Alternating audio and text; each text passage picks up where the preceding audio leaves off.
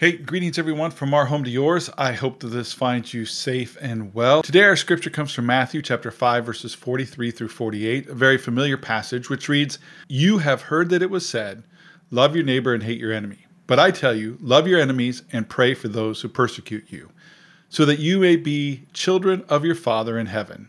For he causes his sun to rise on evil and the good, and sends rain on the righteous and the unrighteous. For if you love those who love you, what reward will you have? Don't even the tax collectors do the same?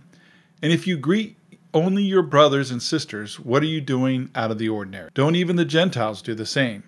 Be perfect, therefore, as your heavenly Father is." So Jesus is teaching about love, specifically love for your enemies. In this passage, Jesus says, you've heard it said, love your neighbor.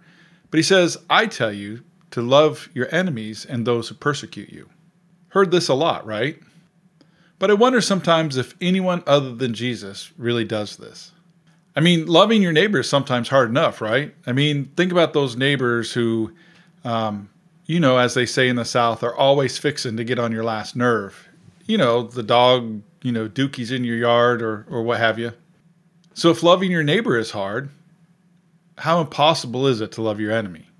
And when Jesus was talking about loving your enemy, the word he uses for enemy is not someone that you dislike or try to avoid being around. This is someone that is antagonistic, that is actively involved in trying to harm you, hurt you, or make you mad in some way. This person is hostile to you, or these people are hostile to you. So it's not just your ex. I mean, it's so much, much more deeper than that. I believe that this is really about loving and praying for the person, the people, the group, or even the political party that you hate and hate you. It means the people you're talking about on Facebook. It means the people you're talking about at the coffee shop. It means the people who have hurt you the most. It means the person or people who have different political views than you. It means the person or denomination that may not totally agree with your theological views and ideas. It means people that to you and your family have always been them people or those people or you people. And it means the people who are talking bad about you on Facebook, the people who are talking bad about you at the coffee shop, the people who are talking behind your back, stabbing you in the back and plotting against you. I know, I can hear you groaning. Me too. And maybe I'm being too general and trying to convey a very grandiose idea and concept that is too big and too grandiose for anyone to really believe or follow. But that's the problem. No one really does this because we think it's too hard. But Jesus tells us that we are to do this, so we should do this. But how?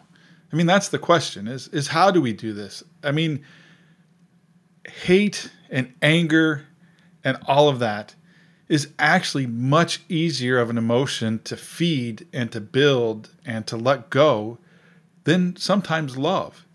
It is much easier for us to let that bitterness just stew because the way that the world and the outlets that we have, it all perpetuates that hate much easier than love. Hate seems to be a very public and wanted emotion that the social media and the news and other people evoke from you. But love seems to be this private, keep it in your own house type emotion that we've somehow dirtied and made it a mess. And so people are more comfortable with hating than loving. And that is crazy. And that's the problem with the world today. Nobody loves their enemies. But think about this. What if you hate Trump, but you prayed for him? What if you hate Biden, but you prayed for him and his leadership? What if you prayed for everyone who is against you or you're against? What if you prayed for the person who doesn't agree with you all the time? I think it would change the world. And Jesus knew it would change the world. That's why he said it. I mean, after all, God causes the sun to rise and set on the righteous and unrighteous. He sends the rain for those who are good and evil. So whether you like it or not, we're all in this together.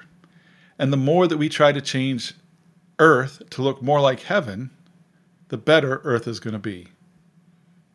So may we go this week, pray for your enemies who persecute you. Pray for your neighbors. and those who love you. Just pray. God bless you. Grace and peace to you.